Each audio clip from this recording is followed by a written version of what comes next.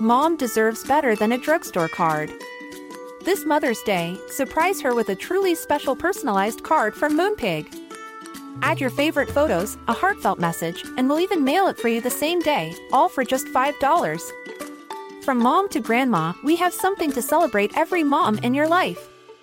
Every mom deserves a Moonpig card. Get 50% off your first card at moonpig.com. Moonpig.com.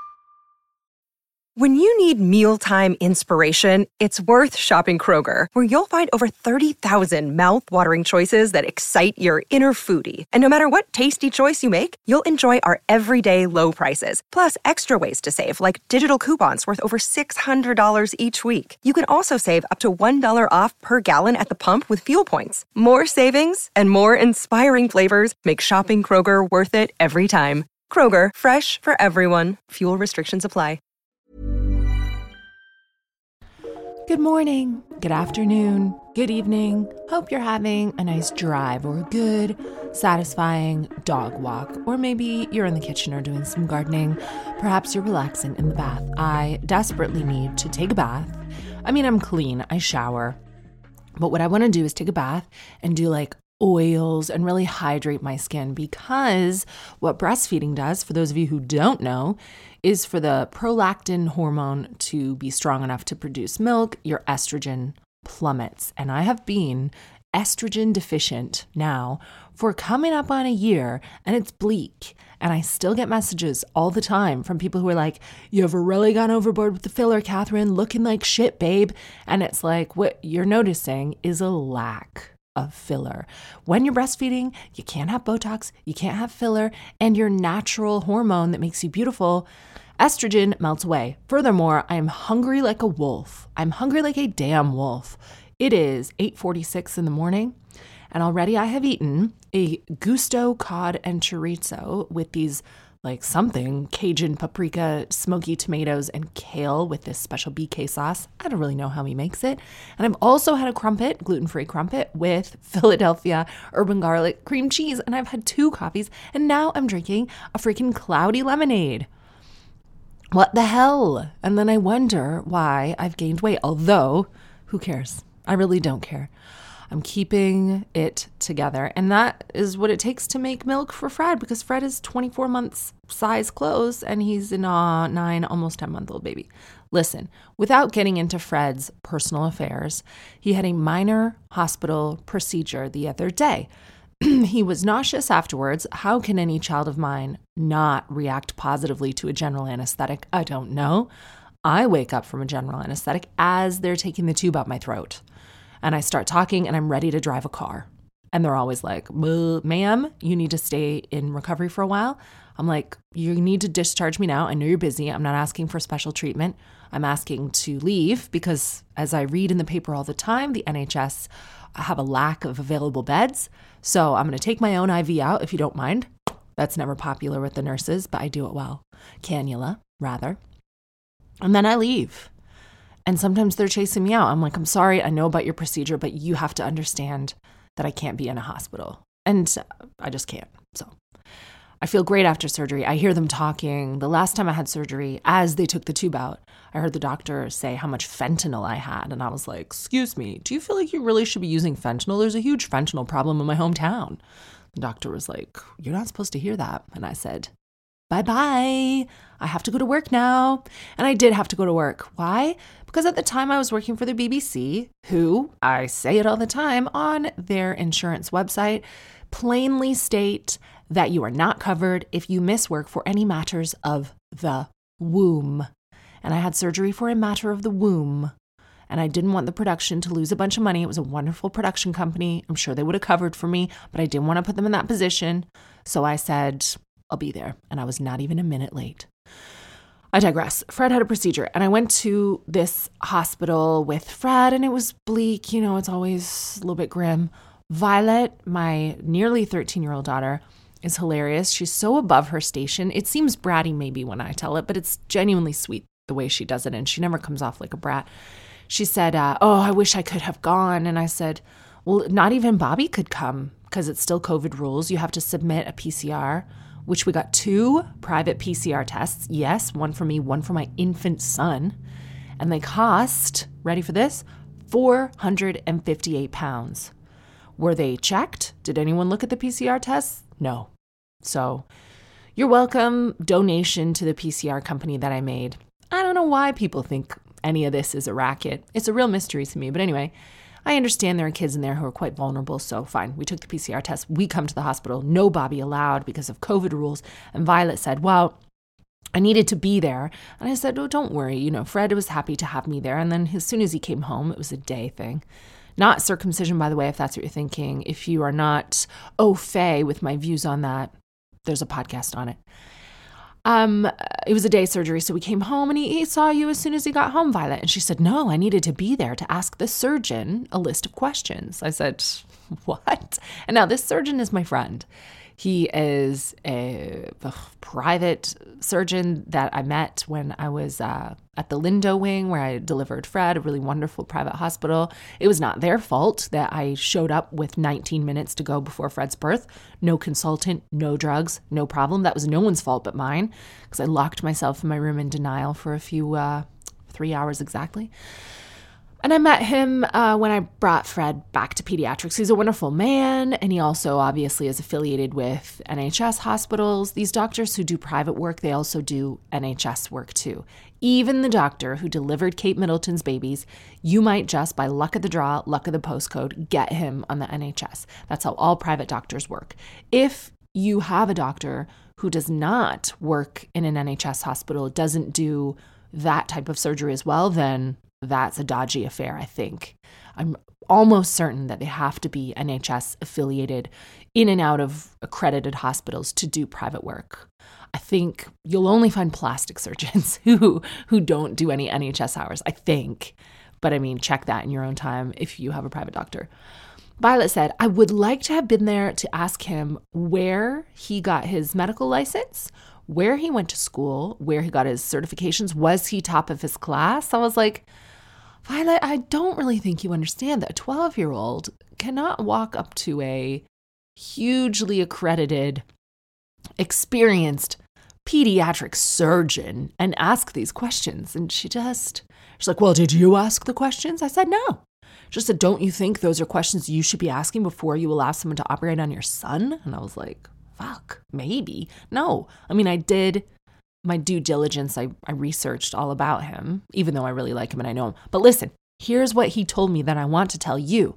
Incredible. I said, what else you got in the agenda for this week? And he was like, well, I'm not really at liberty to talk about my surgeries. And I was like, oh, please, I want to know. You have such an incredible job. You're such an incredible person. And he said, well, one thing that we do now that you might find interesting is in the harrowing event that a child has to undergo chemotherapy, we can remove an ovary or a testicle from the child and preserve it. I guess they cut it into small pieces and preserve the follicles and then put it back after the chemotherapy so that they don't lose fertility in their 20s, 30s, 40s, beyond Naomi Campbell.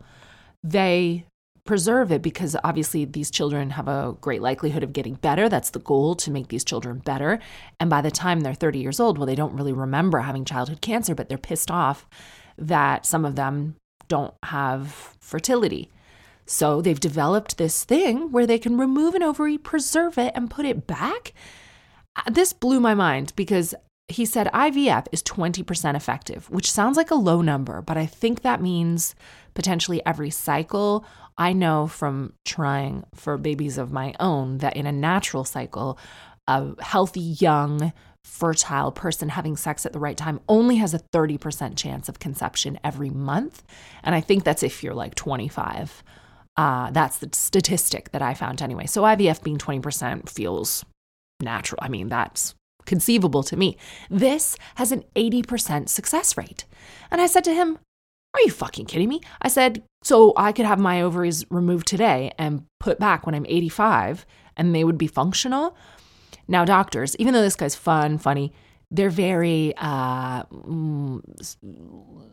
literal. It's their job to learn information and memorize it and regurgitate it and be quite scientific. So I think he took it literally. He said, no, Catherine, it wouldn't be worth doing now.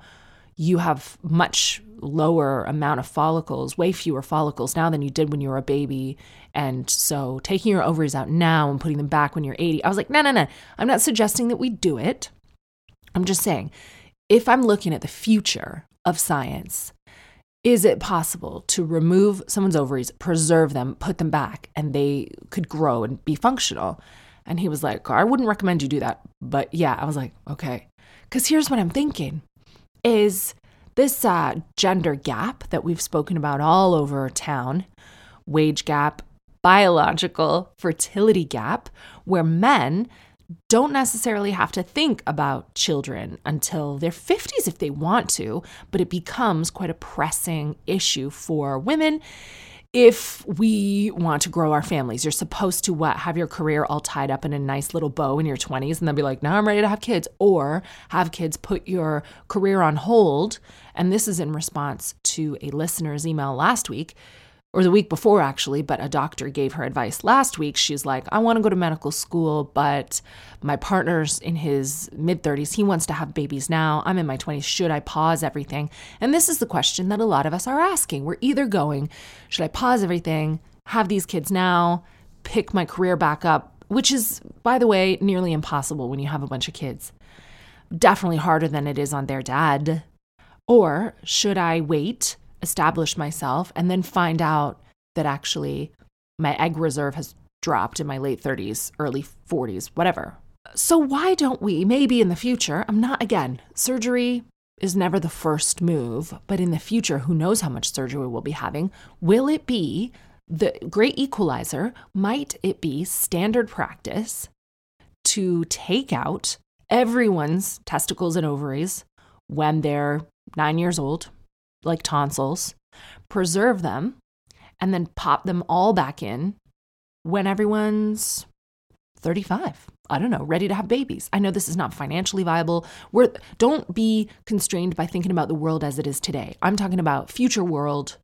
If we don't blow the planet up, will this be the way to do things? Because it would eliminate unwanted, unplanned pregnancy, whatever you want to call it, that is not an offensive term for you.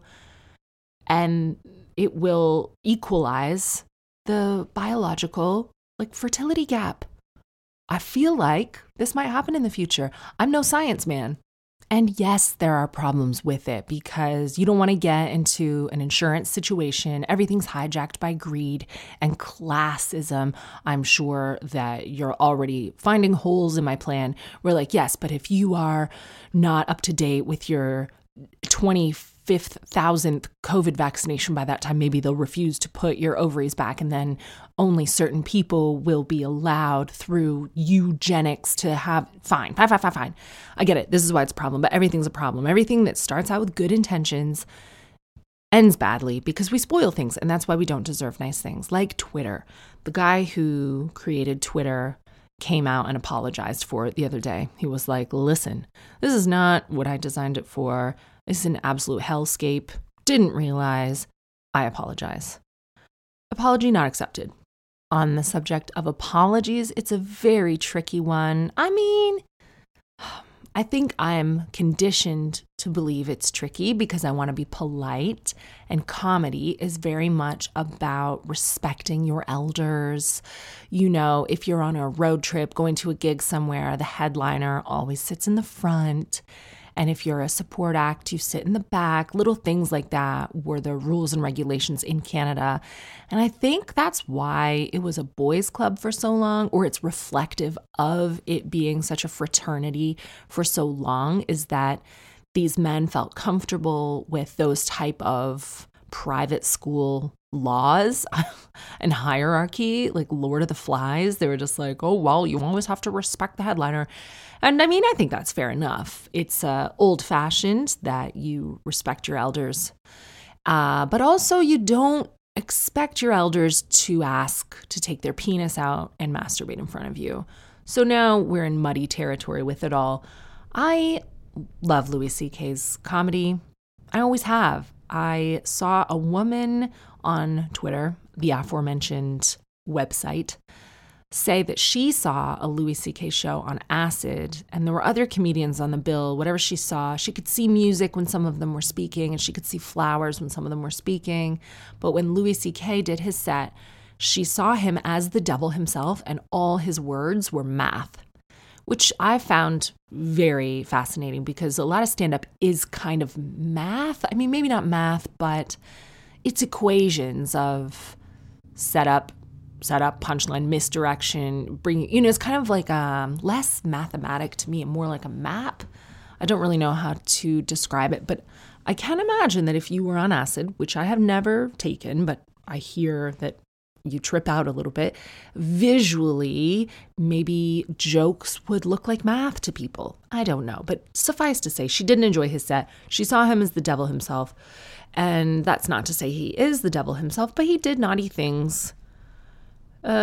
He asked chivalrously a bunch of younger female stand-ups throughout his career and coworkers if he could masturbate in front of them.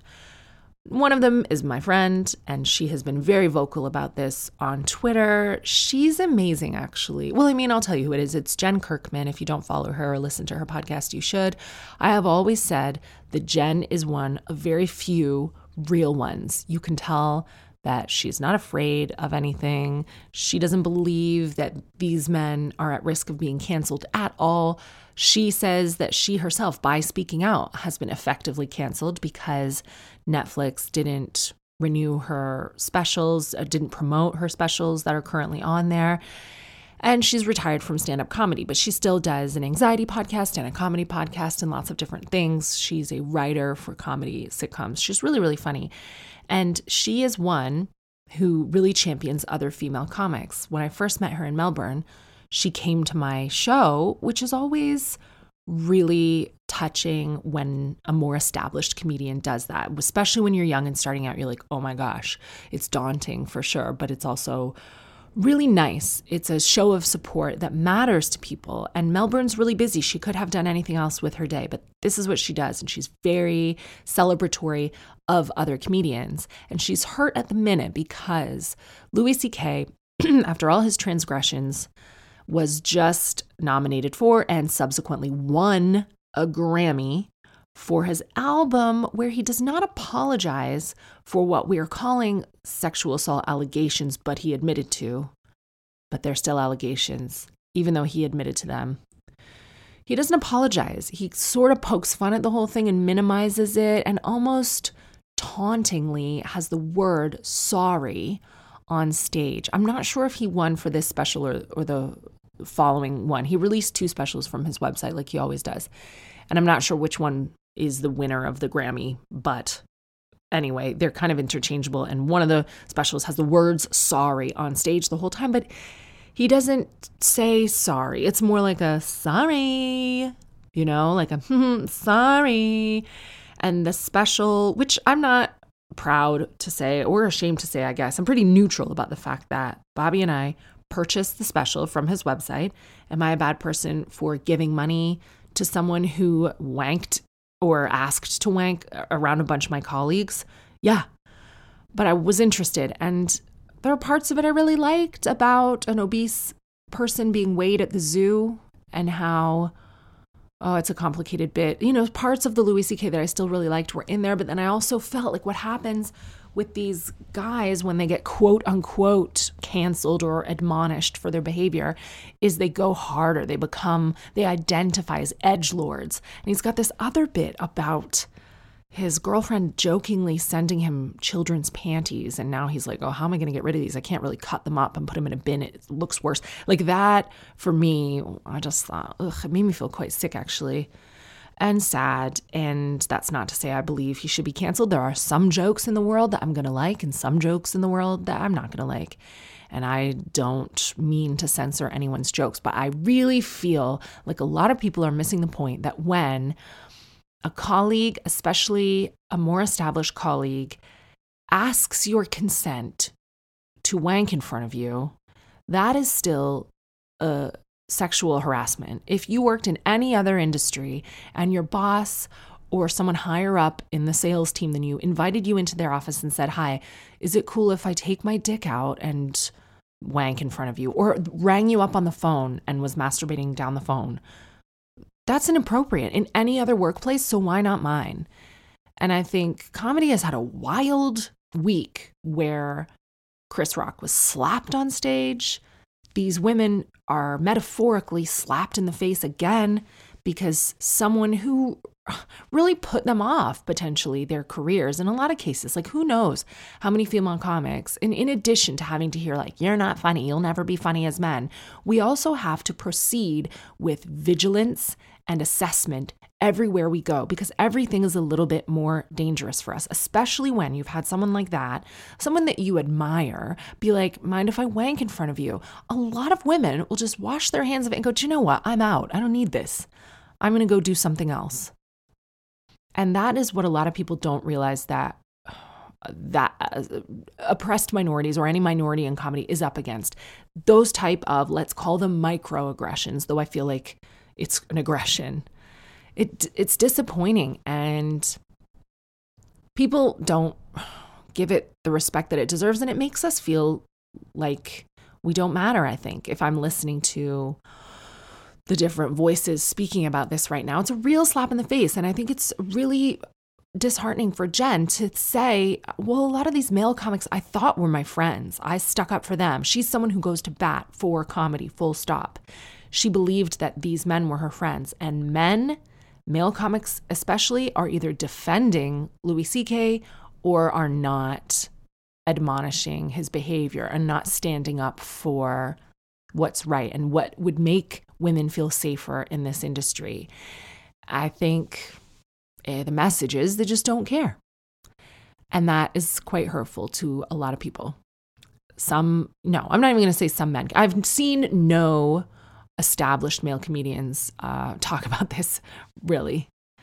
And I feel badly because Jen talks about it. And what does she receive in return? No support from her colleagues, nothing but harassment online and abuse, and men saying, well, it's not a sexual assault to ask to get your dick out in front of someone. And if you want to hear more about Jen's experience, she has an incredible special out that is available on iTunes and Spotify and all the different places you download things. It's called Gen X, Genx, and it's Jen Kirkman. And she talks about the day that she was out with Louis C.K. and he asked to show her his dick. Yes. And while the men online that I can see anyway, really hurling loads of harmful language and abuse and harassment at Jen, they love to say, well, that was nice. He did a weird thing, but he asked your consent and he's actually a gentleman. Fuck you, Jen. It's like, okay, shoes on the other foot. What level of sexual harassment would you find acceptable if it was happening to you? And I imagine that these men would not mind a lady cornering them at work or in a bar and saying, hey, would you mind looking at my vagina for a second? But I think if it actually happened to them, and especially if it was someone more powerful, they're imagining like some young cheerleader goes, hey, can I show you my pussy? It's not like that. It's like a superior in a position of power. It's a very aggressive, actually, to be like, hey, can I do this to you? It really puts you off balance. And the creepy thing about it is I think that's the bit he got off on from everything that I understand. And you wouldn't like that. You just wouldn't like that. And if that person was bigger than you and stronger than you and more established in your industry than you, you would think, well, what do I say now? Because I might not get booked again. I might not be safe on tour. I might not get hired for this job that I want if I handle this situation badly. It's about constant vigilance and assessment. And I think these guys don't even know what that would be like. And they lack the empathy or the sympathy to even put themselves in someone's shoes like that. And I hate to think of how many interesting, layered, comedic voices we are missing out on today because of men like that who are still getting booked, still working, still winning Grammys. Like Will Smith now, after the Chris Rock slap, his movies are put on hold and he's banned from the Academy, I think. And you know how I feel about cancel culture? I don't really think that I'm on board with that reaction either. It's like people are so incapable of rational thinking and accountability. It's like, oh, this is fine. Let's give him a standing ovation and an Oscar moments after it happened. And then they're so reactionary. They go, oh, wait, people don't like that? Oh, well, let's totally flip and actually we'll get him kicked out of the Academy and we'll put all his movies on hold. Will this make you happy? It's like, well, what do you think in your heart is the right thing to do? I personally don't feel like Will Smith should be banned from the Academy and his movies should be put on hold. I feel like that's an overreaction potentially. But I also don't feel like he should have won an Oscar that night and had a standing ovation. Like maybe quietly security go, hey, you just assaulted someone. I get that you're Will Smith, but I'm gonna need you to leave for the rest of the night and we'll post your Oscar to you. Like there's somewhere in the middle that would be cool, maybe. And Louis C.K., do I think that he should be banished to Mars forever and never allowed to do stand-up again? If he wants to do stand-up and people want to go see him, I don't know. I feel like people are entitled. There have been a lot of bad people who have followings, and all right, but then should the Academy vote for his album to win a Grammy? That maybe I feel was a step too far. It just sends a message that like your safety doesn't matter, and we're gonna exalt someone who actually makes fun of what he did to you and doesn't apologize for it in his special, and fuck you and good luck, and then all of the men are silent about it. And I have not experienced sexual assault at work at all. I mean, one of my boyfriends definitely followed me onto a train from a gig, and I felt like he was in my space, and I felt quite put off by it and intimidated by it at first, but then I dated him for like years, so oh well. You can't call that sexual assault, but I mean, I think we put ourselves at risk. We work at night. We work alone. We have to travel around without a tour manager, especially in the beginning. And like Nikki Glazer, another incredible comedian, she always puts as a joke on her social media, hey, come kill me in Minneapolis at 8 p.m. I'll be at the Troxy. Hey, come murder me in San Francisco Saturday night at 6. I'll be, because it's a vulnerable thing for us to do. And we feel less safe when all of this behavior is not just swept under the rug and excused, but rewarded, it seems like. That's all. I don't want to be ungrateful to reviewers because it is an ecosystem where we need press to sell tickets to our gigs. Otherwise, people don't know about the shows. I have 3 more dates at the London Palladium, May 5th, 6th, and 7th. And the first 3 dates in April sold out, but these ones were moving slower because I had done no press and people didn't know about them. So my first 3 dates at the Palladium, Live Nation, my wonderful promoters invited some reviewers, and they were all very nice, really great reviews. Again, I sound really ungrateful, but I don't care. I'm not interested in hearing what someone thinks about the thing they can never themselves do. And if you're going to brush off the bad reviews, you have to brush off the good reviews too. It's fine for people to listen to my comedy and to say what they think about it as an audience. And a reviewer, I think, is a good job because they get to tell audiences, all right, here's what the show is, and maybe you'll like it or maybe you won't, especially if you have a favorite reviewer and you usually agree with them. It's a nice shortcut to being like, oh, he liked that. I might like that because I usually like everything he likes. Fine. Personally, I don't read them and I don't care. Sometimes I get included on social media or they get sent to me or people say, oh, I read this. And I'm just like, I feel if I had a ECG monitor, the flat line would just be like, beep, like it doesn't lower or raise my pulse. Happy news, bad news. I feel like what other people think of you is none of your business when it comes to reviewers and that kind of thing. I tell you this enough. Of course, I want people to have a good night out, but the reviews always sort of bug me in a way because they will tell your jokes, they'll write your jokes down, and it's like, don't do that, because now people have seen the joke, but they haven't watched you perform the joke. It's different, and you've spoiled it in some way. But then also the way that publications talk about comedy, there's a gender gap again, because these wonderful reviews were like, oh, wow, Catherine Ryan is really showing her soft side now. She's real displaying softness finally. I was being rewarded for softness, which seems like a nice thing to say. And maybe this show is softer than some of my others. Part of that will be because I have the podcast now where I've gotten comfortable not always doing what I did on panel shows where you have setup, punchline. I think this is a more long form medium, and I also show my true self. But I was also taken down several notches in lockdown. I never believed that COVID was a thing or we were going to be able to shut the whole world and businesses and travel and people's freedom of movement down and mandate vaccines. I never believed that in my life. So that was humbling. And then I never thought I was going to have 2 miscarriages back to back. And that was also humbling. And I gained, 40 pounds, 30 pounds, and had to take a bunch of steroids and face the fact that my autoimmune diseases were maybe impacting how I carry babies. Like, a lot of shit has happened that I don't discuss on stage. That's, those little gems are just for you. But yeah, I've been humbled in lockdown, and I have had the great privilege of getting to talk to people on the podcast. So yeah, maybe.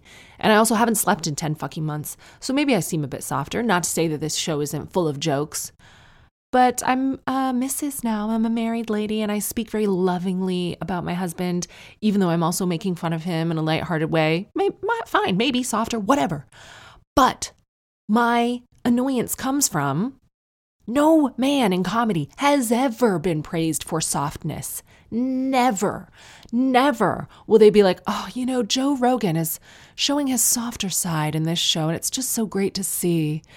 He's more approachable, warmer, and it's a real buzzword with me because the people who decide whether I'm hired or not, a lot of the smart ones can see through what I do. They see the vulnerability in the Duchess. They see the softness. They see that it's just not presented the way that they're used to seeing softness from a woman.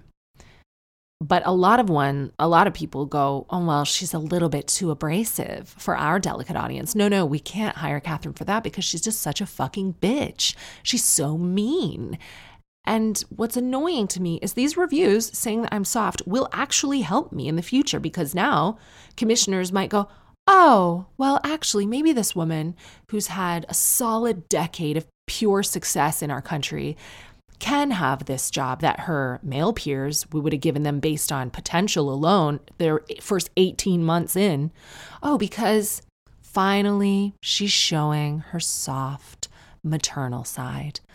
I have always had a soft maternal side. I have always showed it. My work is very nuanced, and I don't feel like I have to put it on display, or I shouldn't have to put it on display to be considered palatable to a mainstream audience, because my male counterparts don't have to, and they don't get reviewed the same way that I do. Oh my God, Frankie Boyle is finally showing his softer side. I actually Googled loads of male stand-ups that I love next to the word soft, and there was one negative article. Has Frankie Boyle gone soft? Oh no. Because I guess when you talk about men and softness, it's very penile, and all you want to be, Jimmy Carr's so rigid, absolute flex of a show. He's very rock hard, solid act. It's so fucking weird. Listen, whatever. My book is soft. My pussy is soft. Even my breast implants are quite soft. And my act has always had layers of softness, but whatever. This is why I don't care. Don't send it to me. Oh, but Catherine's a 4-star review. I don't care. It's none of my business. People are loving the shows. People have always come to see me on tour and love the shows. And some people, no matter what I do, will be so drunk that they fall asleep in the show. No one gets that pissed at The Lion King, but they will fall asleep. Some people won't like it. Some people have a bad day. I just do my best all the time. And I'm the same me, the same authentic self that I have always been. It's just now I sleep less and I'm hungrier. That is it. But anyway, I'm very grateful to anyone who's come to see the show, who is coming to see the show. By the way, I'm going to Los Angeles with the show at the end of April, and I've reached out to a few places about donating breast milk while I'm there. How's this for softness? Because it goes to help infants who can't have breast milk or premature babies or ill infants in hospital, or just you donate it to homes where mothers are having trouble lactating and they want to combine feed donated breast milk and formula, fine, whatever. I don't really care where it goes, as long as it's not going to a sex predator. Oh God. Yeah, I could sell my breast milk online, but I would never do that. I want to give it to one of these banks in LA, but they need a lot of screening, obviously. They're not just going to take like any old milk off the street. And I don't know if I'm in town long enough to do all the screening and everything else. If you have done this in America before as a non-resident, please email me telling everybody everything at gmail.com. Do you know how or why or the best way, not why, where, how or where or the best way to donate just 3 days worth of breast milk when you're in LA? Please help me so that I don't have to sell it online. I have a shoot coming up, a lot more press for Backstage with Katherine Ryan that's coming out on Amazon. Really excited about that, but I've grown weary of comedy shoots as well. They always want, let's find a comedic angle. Like maybe she could smear her lipstick like I want to look like an ad for cervical cancer. There is a charity that does this already. Smear your lipstick to remind people to get a pap smear and upload a selfie. I will not participate in any charity activity that involves a selfie. I think it is so gross. Like, oh, you won't support our charity unless it involves your own vanity. So show us your face. I just don't like it. And that's just me. I think charities are wonderful. They're doing good work. And I don't blame them. They've really tapped into how people behave. And the sad part is you ask women to smear their lipstick and upload a selfie, they are more likely to do it because it involves their own face. But I won't do it. And I don't want to do it for this ad. And then they sent me the mood board. They're like, look, this is the look we're going for. It was a fucking picture of Caitlyn Jenner, a 72-year-old trans woman wearing a corset. Catherine, what's wrong with looking like a trans woman? Nothing. Nothing at all. Except Caitlyn, babe, is 72 and has had the least amount of work done of any Kardashian. And I'm not wearing a corset on the shoot. I don't know. I need to stay out of these things. I understand how people people just have enough sometimes. I don't know. I'm very grateful to do what I do, but I've got little problems with it lately. I don't know. It's been a weird week for comedy, and I need to get back to my place of gratitude. That is where I'm most comfortable, when I don't see any comedians getting slapped or backhanded when they watch their sexual harasser win a Grammy, and I don't get described like a fucking duvet or sent an image of Caitlyn Jenner to inspire myself for a shoot. Gratitude is where I work best, and I need to remember why I got into this job in the first place, why I love it so much, and that's the tour. Tonight, I'm in Bournemouth. Where is that? Further away than I thought. Tomorrow, I'm in Brighton, and then Saturday, not bragging, back in Portsmouth. I hope to see you there. Thank you so much for listening. Let's have some little adverts now, and when we come back, your questions.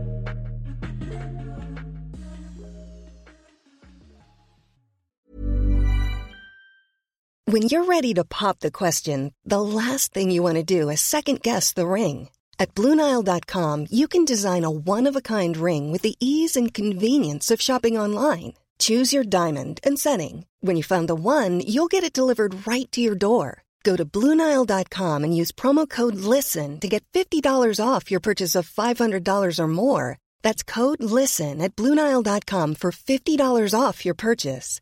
BlueNile.com, code LISTEN. Mom deserves better than a drugstore card. This Mother's Day, surprise her with a truly special personalized card from Moonpig. Add your favorite photos, a heartfelt message, and we'll even mail it for you the same day, all for just $5. From mom to grandma, we have something to celebrate every mom in your life. Every mom deserves a Moonpig card. Get 50% off your first card at Moonpig.com. Moonpig.com.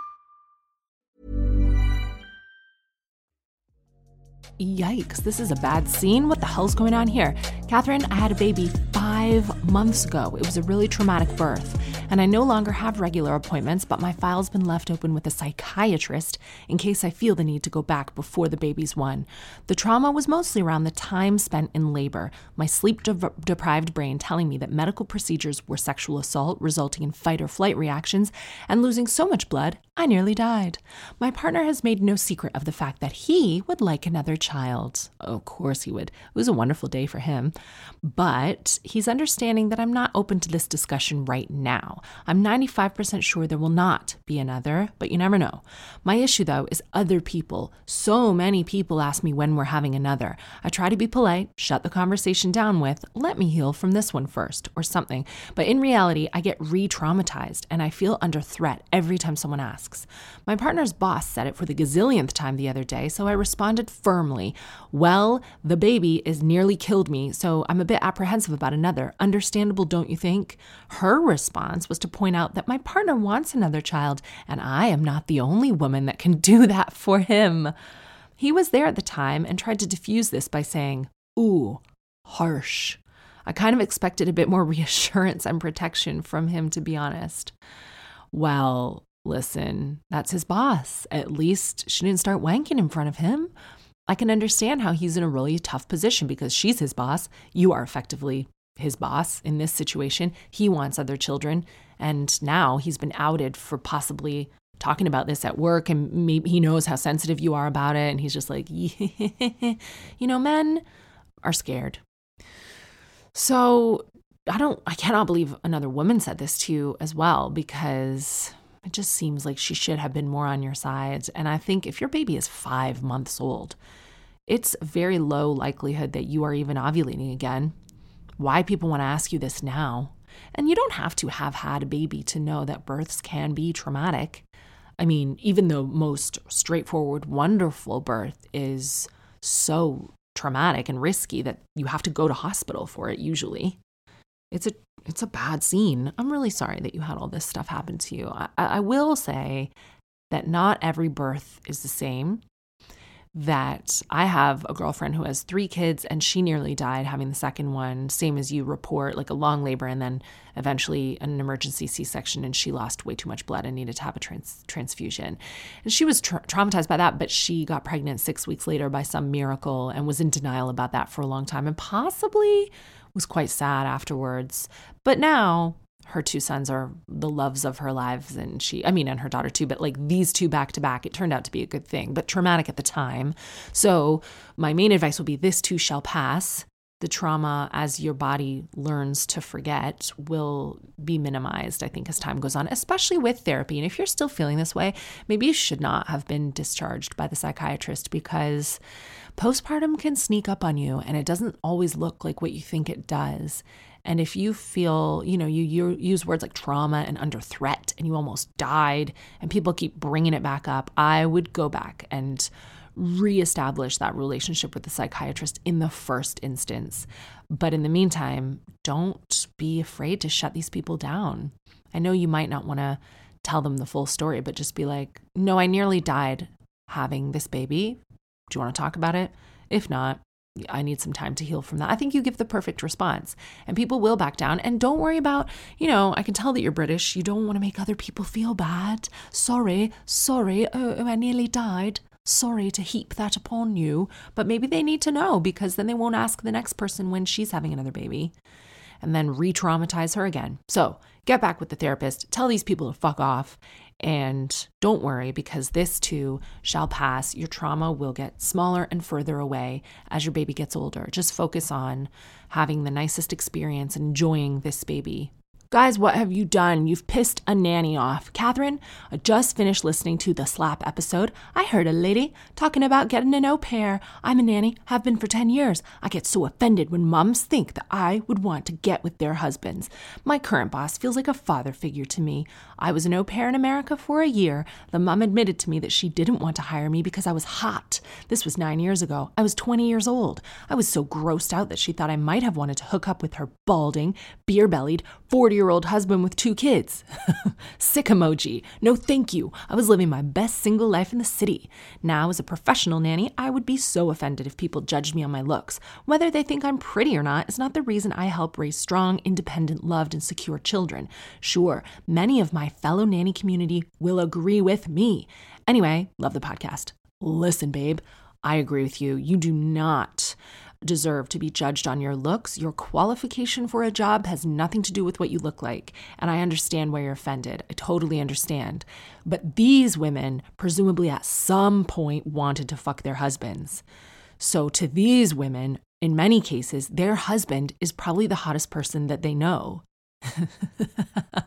Or they love him, or, they see his bank account, or he's a good father. Like, who knows why they're married to him, but they are married to him. So he should be the sexiest person to them. My husband, you guys know, he's not just the sexiest person to me. A lot of people think he's the sexiest person, but I love him. I can't imagine ever wanting to be with someone else. He's the hottest man I've ever seen in my life. And I think the mistrust isn't heaped on you. It's not that she thinks that you would sabotage her and try to seduce her husband. I think she just worries because it's bigger than you. It's like the whole world is telling us that we need to do it all. We need to be professional career women, but we also need to keep our home immaculate and raise our children and satisfy our husbands sexually. Now, a lot of people have broken free of these shackles, but that still is the vibe that is hundreds of years old. If we're meant to do all of this and do it perfectly, do it really well. And if we fall short in any of those areas, then someone else will fill in the gap and the husband will fall in love with them. Do you know? And you being 20 years old and really hot, even if nothing happened between you and the husband, she just worries like constantly having you right next to her to compare your really plump collagen in your face with you being a little Mary Poppins singing and playing with these children and cleaning the house. And it's more about, I think, her own insecurities and thinking, well, next to you, my husband might fancy me less, But she definitely should not articulate that to you because it's completely inappropriate in the workplace, number one. And it makes you feel bad. Like, what are you supposed to do? Like, fuck up your look before you come to work so that you make women feel comfortable in their own homes? I don't know. It's bad, but it's culture. It's not you. I appreciate your email. I understand why you're offended. But next time, if that happens again, just know that it is not about you. Oh no, there might be a sick man. Catherine, how can I convince him to see a GP? My boyfriend is my favorite person, and I'm his too. We've been together for 10 years. Lately, he's had some very concerning symptoms. I won't give you the grizzlies, but basically it's a big red flag for cancer. I know what this is. This is going to be poo related. Defo. Because, testicular or poo related. I feel like we're talking bowel cancer. That's my guess. I've told him that, not that he has it, it's just these are your concerning symptoms, right? I've told him that obviously this needs to be checked by a GP, but he just won't go. He's always been reluctant to see doctors, which we disagree on, but he's never had any major concerns before.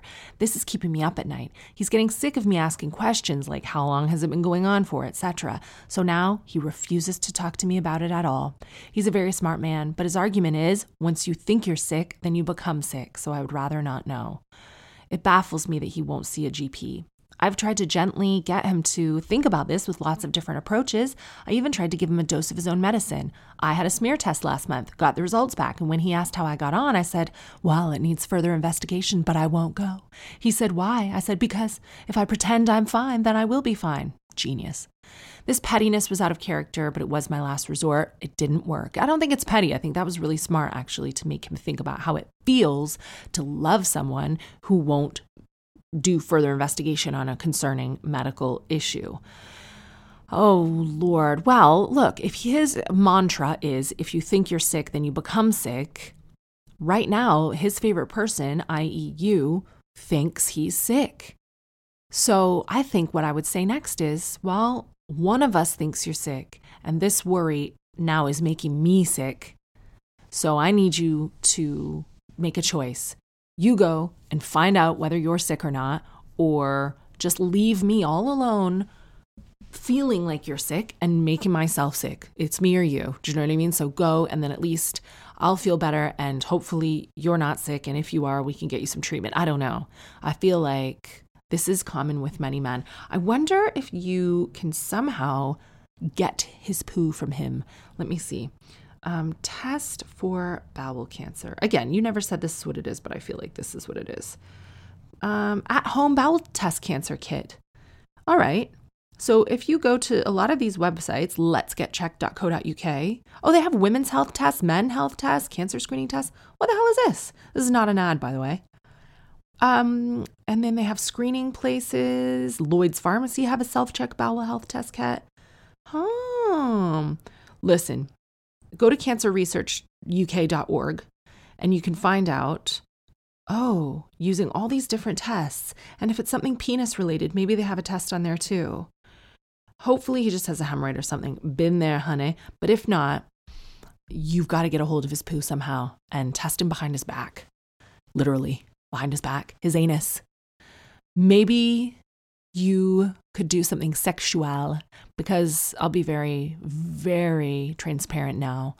I've been speaking to some of my gay friends, and apparently rimming is a must. I've yet to do it. I'm not raised this with my husband, but if you like it, then you should have put a rim on it, is the message I'm getting from my gay friends. Maybe introduce a bowel test kit into the bedroom. I mean, I'm not trying to minimize what could be a very serious problem. I just feel like needs must. I have trapped boyfriends with drug tests before, where I felt like someone was doing drugs behind my back and he never flushed the toilet anyway. So I just tested the urine in the toilet for drugs and it came back positive. And then I got rid, because I'm not a drugs house, not a drugs person. I think you're going to need to do some investigating of your own if he won't budge. But also, there is a man that I was reading about in the Sunday Times who wrote a book after his divorce about what he had learned. And he talked about chipping away at trust. And I feel like what your boyfriend's doing now isn't about you. It's about his own beliefs about medicine and insecurities. And it's very common. I think men are even less likely than women to visit the GP from studies I've read. But it chips away at trust, because you say to someone, you're hurting me, and you're not fixing it. And they ignore you and they ignore you. And that can actually break down a relationship. So he needs to address your very serious fears. I would say that to him. I would honestly be like, you're hurting me by not getting this tested. I understand why you don't want to, and I don't want to push you to do something that you're vehemently against, but let's think about this rationally. Show him the symptoms that you're worried about online and be like, this is making me sick. I need you to go. If you will not go, I will obtain your shit a different way and test you. I have messaged Bobby to come up for this one because I can see that it's going to require his expertise. Welcome, Bobby. Please come in and sit down. I'm already reading it. I feel like this is pure trouble. Here, if you sit next to me here. Okay. I have been married to my husband for almost 10 years, and we have 2 wonderful children together. We met in our 30s, so both of us have ex-boy and girl friends. This is the part that needs you. 2 months ago, my husband told me he had received a message via Facebook from a girl that he'd been in a sexual relationship with 20 years ago. I told my husband I thought this was odd after all this time. When their relationship finished, they remained in touch as friends, but this too ended like 15 years ago. A couple weeks later, they were talking on the phone, which I was aware of. I shrugged this off as a simple friendly catch-up. But some weeks later, they have been in touch over the phone again. Late at night, while I was in bed asleep, I was woken by my husband's chatter. I confronted him and asked if I had anything to worry about. He said no, they were just good friends talking. I said, I don't know this woman. I think it's very unusual for her to get in touch after all this time, and I feel very uncomfortable that she's calling my husband late at night. Although she does not live local to us, I'm concerned about her expectations, and despite me voicing my displeasure on several occasions, my husband continues to message her and vice versa. I've been signed off work with stress due to pressures, but this personal situation has not helped. It's all I think about. Yeah, that's not very good. Bad. Yeah, that's bad for sure. What do you think the worst part is? I mean, like the phone calls. I can understand the odd maybe message here and there. Oh, can you? So I knew that I was going to get a bit of flack for that, but the odd message here and there, whatever. But the phone calls and the deceit, and then the continuing, she's not happy, and then he's continuing these phone calls. I mean, that's as bad as it gets, really. It's bad all over. Yeah, it's bad all over. It was bad when they started the phone calls. Well, the phone calls, that's it. It's over. It's done. But it was super bad when you were asleep when they had phone calls. But then after you voiced your displeasure, he knows how you feel about it, and he's still doing it. Mm-hmm. Fucked. There's some, it's an emotional affair, it seems like. Yeah. Oh, no. Do you think he's stressed out because you are signed off work with stress? I don't know. He's just being selfish. Like, I don't know. It shouldn't matter. Like, you know, because some people, like, if their partner's not well, it's almost contagious. And then they go, oh, I'm not happy. Like, maybe are other things going on? Because not that you need to be, like, regularly fucking your husband. You want to see my period tracker. It doesn't happen too often in this house. But if he's unhappy, like, this might not even have anything to do with the other woman, but I don't feel like someone would do this unless he was unhappy in his marriage, right? Or if he's either unhappy, or he's just being, like I said, selfish, or he's like getting some kicks out of this somehow, and he's just like, I mean, it's not good. Like, maybe he's having a midlife crisis and he wants to remember what it was like. Maybe he's just, looking for attention, and he still loves his wife, but he also wants to do this, and he kind of wants the best of both worlds. But it's bad because it's bad. Yeah, it's bad all over. How bad? Do you think they need to split up, or do you think she just needs to? What should she do? I mean, maybe give it one more. Like, it's hard because when she don't do this, and he still does it. Like, what's going to change? I don't know. Like, something bad needs to happen, so she should probably just, leave him in some way. So I'm not putting up with this, and then that's the only hope. And maybe he sees the light, but it doesn't look great. Have you ever heard the story? And I don't know what message this is supposed to send us. I always feel like it's quite a creepy story. It's like, what are you trying to teach us with this folklore of a woman who finds out her husband is cheating on her? Or no, that's not it. He wants a divorce. And she says, I'll give you a divorce, but for the children's sake, for the next month, I want you to carry me up to bed every night in your arms, like you used to when you crossed the threshold after we first got married. And he's like, what the fuck? And she's like, yeah, just carry me up to bed every night for a month, and then I'll give you a divorce. And he goes, okay. So the first night, it's really awkward because he wants a divorce. He picks her up and he carries her to bed, and the children's seat is fine. And then the next night, and the more he does it, the more he sort of starts to remember what it was like to be newlyweds, and he enjoys carrying her to bed. He must be getting in good shape. She's being so sweet. She never raises her voice at him, and she's just like, carry me to bed. So he carries her to bed every night for a month. And then on the last night, she dies in her sleep. And it turns out she was dying of cancer the whole time. And she just wanted him to look like a good father and husband for the kids. What's that fucking message?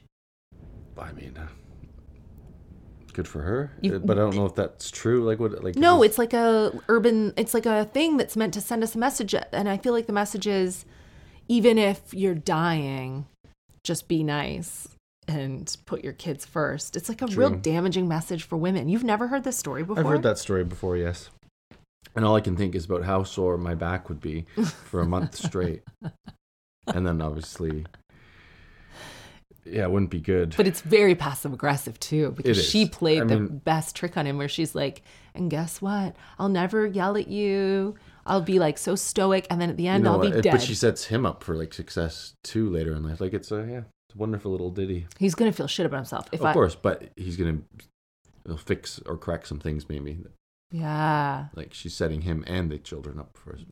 I don't know. I don't like it. Well, I don't love it. Okay. Well, look, we have really bad news for you, because I know you're already signed off work with stress. So this is bad. It's really bad. It could be salvageable though. Yeah, you got to make a real strong break or cut or something where he gets it. These little soft warnings that don't want you doing this, that's not going to cut it. You got to be a bit more firm. I think, maybe this is not what like the trauma community would say, but I feel like this is your chance to take back your own happiness and your own freedom. Yeah, like go like fuck someone else. I don't know. I wouldn't fuck someone else. Turn the tables.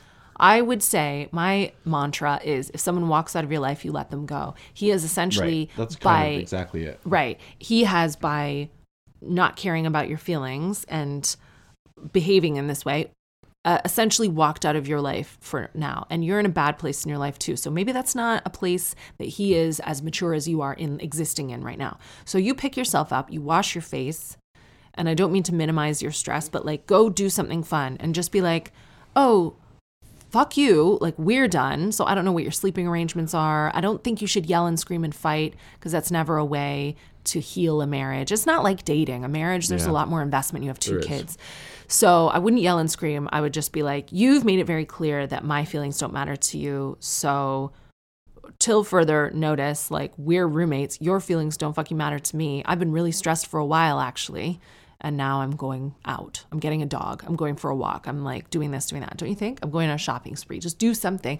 Still be fun and happy with the kids. Don't think about this anymore because you've got enough going on your plate. You need to stay healthy and well for yourself and your children. And that I feel also is the only way to get him back if that's what you want. It is. You have to be attractive. So attractive people are happy. They're calm. They're funny. So you have to, I know you're stressed. You have to find a way to make yourself more attractive. And, you know, whether it's doing a bit of exercise, going out with friends, like buy a new outfit or something, a couple of new outfits. And like, this is not woke advice, by the way, but it's true. Like it will work. It's psychological advice. And it's for you, number one, because the happier you are, then the more, you know, someone will want to be around you. And it sucks to be sad and it sucks to be signed off work due to stress at work. But you can't let this break you because you just got too much stress. Yeah. Ugh, we're going to get so in trouble for this advice, but it is the right advice. It's been around forever, that kind of advice. Yep. It works. Please let me know how it goes. And if this guy listens to my podcast, fuck you, loser. And if the woman listens to this podcast, well, she probably doesn't. Where does she live? She's a loser too. Thanks for being on the show, Bobby. Yeah, no problem. Thank you very much for listening to Telling Everybody Everything. Email me at tellingeverybodyeverything@gmail.com. Thank you to my gorgeous husband, Bobby K. I am on tour throughout the UK and Europe until September or November 2022. I don't know. I haven't asked. I go where they say. If you have not yet purchased my book or listened to my book, The Audacity, you could still do that. You should do that. It's a great book. I'll see you next week.